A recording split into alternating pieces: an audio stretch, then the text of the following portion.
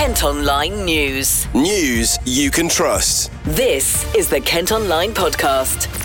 Nicola Everett. Hello, hope you're okay. Thanks ever so much for downloading today's podcast on Tuesday, January the 10th. And our top story today is that a children's doctor has admitted arranging to meet an underage boy for sex in the grounds of a Kent hospital.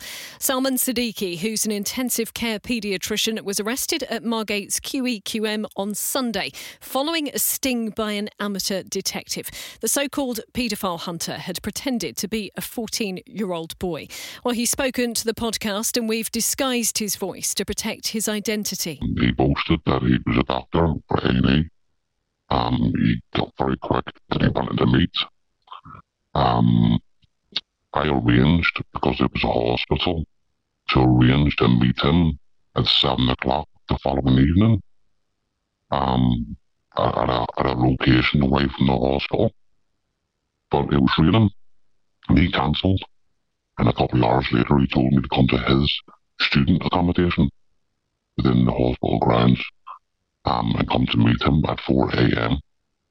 I sort of set up a wee observation post around about 3:30 and then sent him a location, told him I was outside. He made a run for it though, didn't he? Or tried to. He ran into the hospital. He did.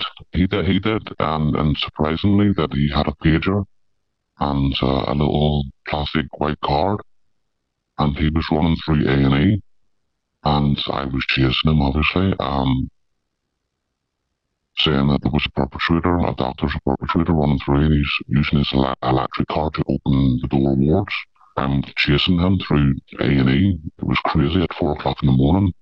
I'm on the phone to 999, and as I'm running through the ward, speaking to the police, there was children on the bloody ward, and it hurt because there was a paedophile running through, and I'm talking sexual allegations and stuff to the phone, and these children are being exposed to this. Yeah, eventually he was arrested. You must have been very pleased to hear that he appeared in court incredibly quickly. He was charged very quickly, appeared in court the following day, and admitted the charges straight away. Yeah, he was left with no defence.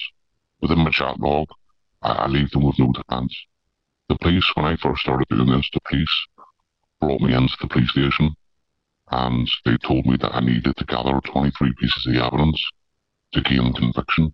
And I've always stuck by that. Siddiqui, who's 44 and from Globe Road in Hornchurch in East London, pleaded guilty after appearing before magistrates in Folkestone and was remanded in custody until he's sentenced at Canterbury Crown Court. It also emerged the disgraced medic was previously cautioned by police for flashing in a London nature reserve in 2019. He was then suspended for a month in 2021 after keeping the whole incident a secret from the General Medical Council for almost 2 years. Well, East Kent Hospitals Trust say they're unable to comment on the case until Siddiqui is sentenced. They did confirm, however, he was employed through an agency to fill shifts as a locum paediatric doctor. Kent Online News. Other top stories today, and a carer from Aylesford who stole more than £17,000 from elderly people, then spent it on hundreds of items on Amazon, has been jailed.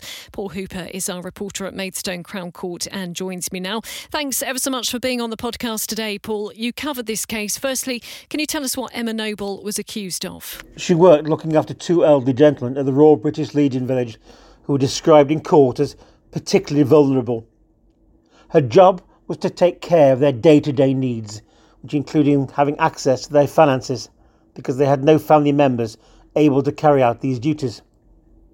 Sadly, she took advantage of their trust by stealing their money behind their backs over a period just short of 2 years. And the court was told what she'd spent the money on. What sort of things was it? So she'd used that money buying lots of items from Amazon, including hiking boots, booze, a washer-dryer, mats bearing the logo Mercedes-Benz, perfumes, high-end household goods. Well, the list seemed endless. She used these unsuspecting victims as her own private bank account.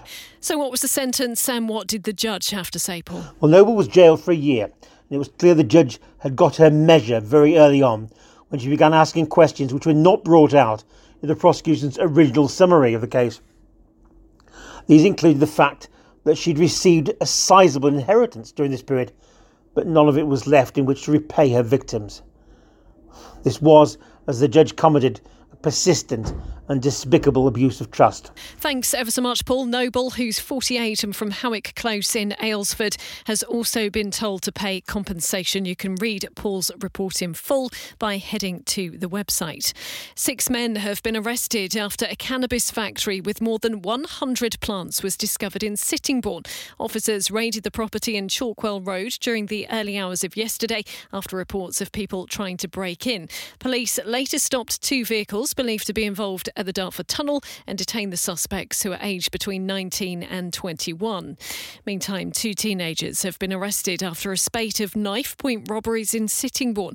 Police have been dealing with a number of reports of school children being threatened by 2 people wearing ski masks and demanding their phones. It's alleged to have happened near McDonald's in Mill Way and in Albany Road. A 14 and 16-year-old have been detained. A Medway mum who had to give up her job to care for her autistic son is getting more than £5,000 in compensation after he went 10 months without going to school. The council's apologised over delays in finding alternative arrangements for the boy, who left school in May 2021 following an incident. A spokesperson says it carried out all recommendations set out by the local government ombudsman. The Health Secretary's praised the amazing work of staff at Maidstone Hospital. Steve Barclays paid a visit, including to the emergency department, and says there's a lot he saw that could be rolled out across the NHS. He also sat down with clinical staff to discuss things like staff recruitment and training. Of course, the NHS is under huge pressure at the moment with an increase in flu cases, COVID and Strep A over the winter. Now, a Medway man who credits Prince Harry with saving his life through the military games he set up has told the Kent Online podcast he fears the Prince is suffering from post-traumatic stress disorder. The Duke of Sussex's book Spare is out today and details his time while serving in Afghanistan. He's been criticising for admitting killing 25 people. Well, I've been speaking to Darren Young, who was in the RAF and has competed at the Invictus Games. I think we've got to look at the bigger picture with Prince Harry. As you know, I've come onto the show quite a few times and spoke about mental health, and I think that these are key signs of possibly post-traumatic stress disorder with him, that he's coming out and doing it. The amount of time which I've spoken with colleagues, both from my time in the military and my time within the Invictus Games. And not many people like to talk about it. People will tell you that they've been in certain situations. There's not many people who will say if they've managed to do what he said, that to kill someone. It's extremely hard.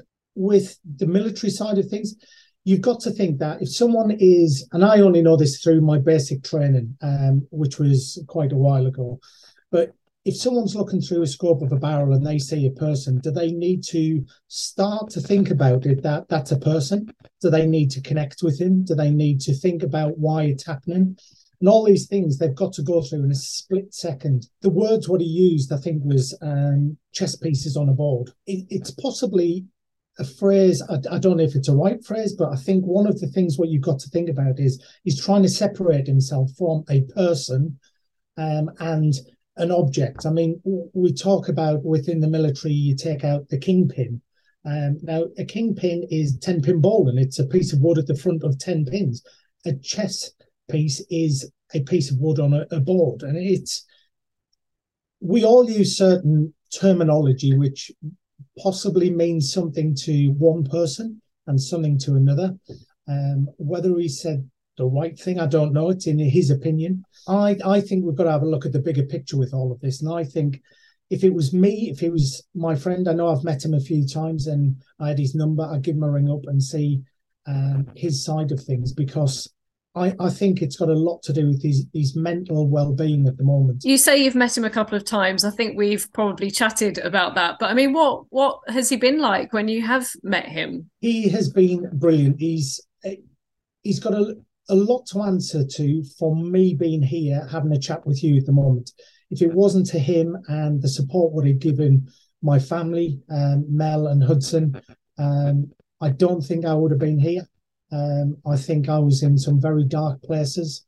I think over the time of the Invictus Games, I think if we really look at the amount of people what he's helped, and he is still helping on an ongoing basis, and it will go for quite a few. I think the up to Canada in a couple of years has already been all set up, but he's helped thousands of people, and he's kept people alive, and he's kept people with a smile on their face, and he's given them a family life back and something to live for. Obviously, the Invictus Games are due to happen in Germany in September. It's a big event that an awful lot of people look forward to now. There was some concern that there'd been a bit of a security risk because of what had been said in the book. I mean, would you be at all concerned about going to Germany to compete later this year? No, I'm trying to get part of that Invictus Games journey again. I'm now going, hopefully, as a coach. I wouldn't think twice about it. And I'm sure Prince Harry would want it to be a huge success. He's obviously come in for quite a bit of criticism for writing this book and for various elements that have appeared in it. Do you think for him it's been a process that he had to go through to deal with the things that he's dealing with in his life? I mean, is it a bit of a cathartic exercise, I suppose, to write all this stuff down? Would that have helped him in some way, do you think? Yeah, there's a lot of talk, and I know a lot of people who have wrote books on their return.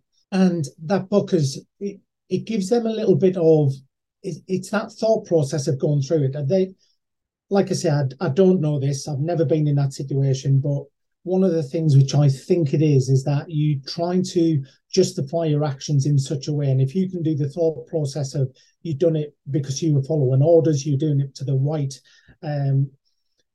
right things to do at that time, that split second in time. I mean, I thought about writing a book. I know, like I say, James Rose, who I done Kilimanjaro with, he wrote a book, and it helped him. There's Mark Ormerod, Triple Amputee, Corey Matt. There's a couple of people who I really am good friends with, and they seem to think that it does work. If Prince Harry's had to do this to right some wrongs in his own mind, or put some demons to rest, not just about Afghanistan, not just about all the things what he's gone through now, but let's have a look. He's had a turmoil of a life right away from a young boy, and I think he's done a fantastic job going forward, and I long hope that it keeps on going in that direction. Kent Online reports. This is one of our most read stories today. An Ashford restaurant has closed after just 4 weeks, with bosses blaming the cost of living crisis. Street King's Smoke Shack had opened in the low-key tap room on Bank Street in November. The owners also have a venue in Whitstable, but say they had no choice but to shut the one in Ashford due to rising prices and a lack of footfall. The MP for Ashford has been given a new job in government. Damien Green's going to head up the Digital Culture, Media and Sport Committee, saying issues around online safety and gambling are high on the agenda. It's while Julian Knight is investigated by police over allegations of sexual assault. Plans to ban disposable barbecues along 14 miles of Kent coast have been given the go-ahead. It means from April, Canterbury City Council's enforcement officers will have the power to issue £100 fines if anyone's caught using the single-use grills on beaches in Whitstable and Herne Bay. Critics have called the whole thing draconian, but bosses say it will improve safety. We'd like to know what you think. You can comment on the story today by heading to the website or our socials. Now, a Kent driving instructor is calling for examiners to work 7 days a week to try and clear the current backlog. Thousands of students, as you may have heard, are still waiting to take a test after delays built up during the pandemic, which of course is when driving lessons simply couldn't happen. Well, strike action this month has also had an impact after members of the PCS union walked out in a dispute over pay and conditions. Martin Bradford is based in Chatham and says learners are having to wait a long time. He's been speaking to our colleagues at KMTV. They're trying to do a recruitment programme where they're trying to get more examiners. But I think more it's the sort of flexibility with times, like the Saturday and Sundays, they're sort of not doing as normal working days, they're sort of just overtime days, whereas most businesses, I think you'll probably agree, they're open 7 days a week. That's the way the whole, the sort of retail side of things has gone. And I think the DVSA sometimes are very far behind, in what I was doing when I was in retail sort of 20 years ago. I was still working Sundays and it was part of a normal day. And I think if they did that, worked a bit longer on the hours and things, they could bring the waiting list down quite considerably. You're also finding that you're getting a lot of people from out of the area that are also coming to Kent. So London, they're coming over to Kent and having their driving tests here. So that's again using tests for people that are local as well. And even I've had to use, sort of areas outside of my normal area to try and take tests like Folkestone and places like that. And so what is the impact of the backlog test having on yourself as well as your students? Again, it's very frustrating for everybody generally, because you've got the impact of the fact that we may be losing out business because you've got people on the waiting list, but they will only wait so long, and you've got other students that are waiting to book their tests. So you can't give your new students that want to start an exact date, because you don't know when you can get a cancellation, if you can get a cancellation, or people are having to have those extra few lessons where they're probably ready for the test, but they can't get the cancellations. So it's very frustrating for the students that are ready, want to get out, they've got the car waiting there, they want to start going, and it's an exciting thing.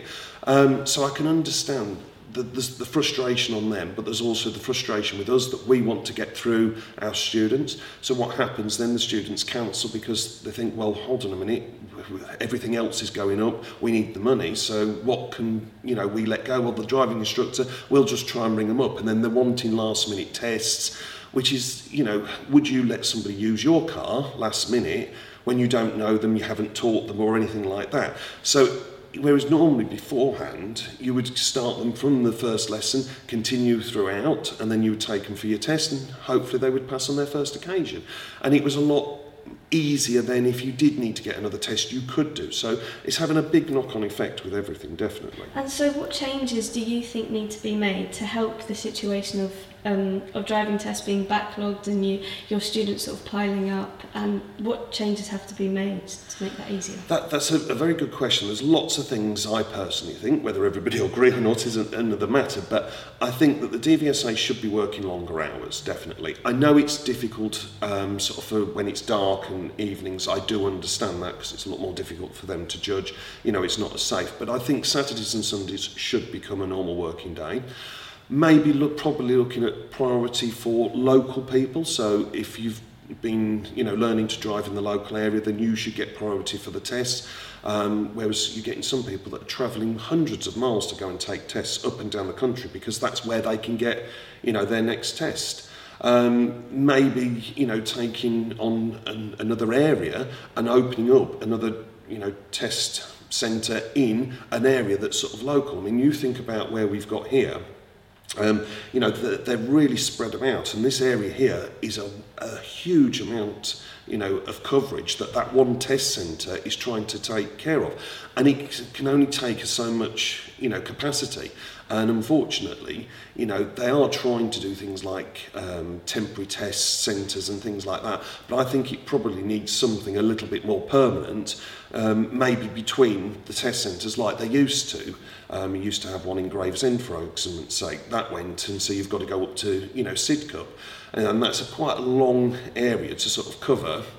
And to travel to, you've got all people sort of, going to Rainham, Sittingbourne, again, would all be likely, to come to Gillingham and stuff. So, yes, I think they could probably do Saturdays and Sundays as normal working days, 7 days a week, maybe do 4 days on, 4 days off, that type of thing, offer more on overtime, and I'm sure students would be quite happy to pay extra for the test, if it is out of normal hours. They already charge extra, for a Saturday or Sunday test. But I think they could quite easily do that without a problem.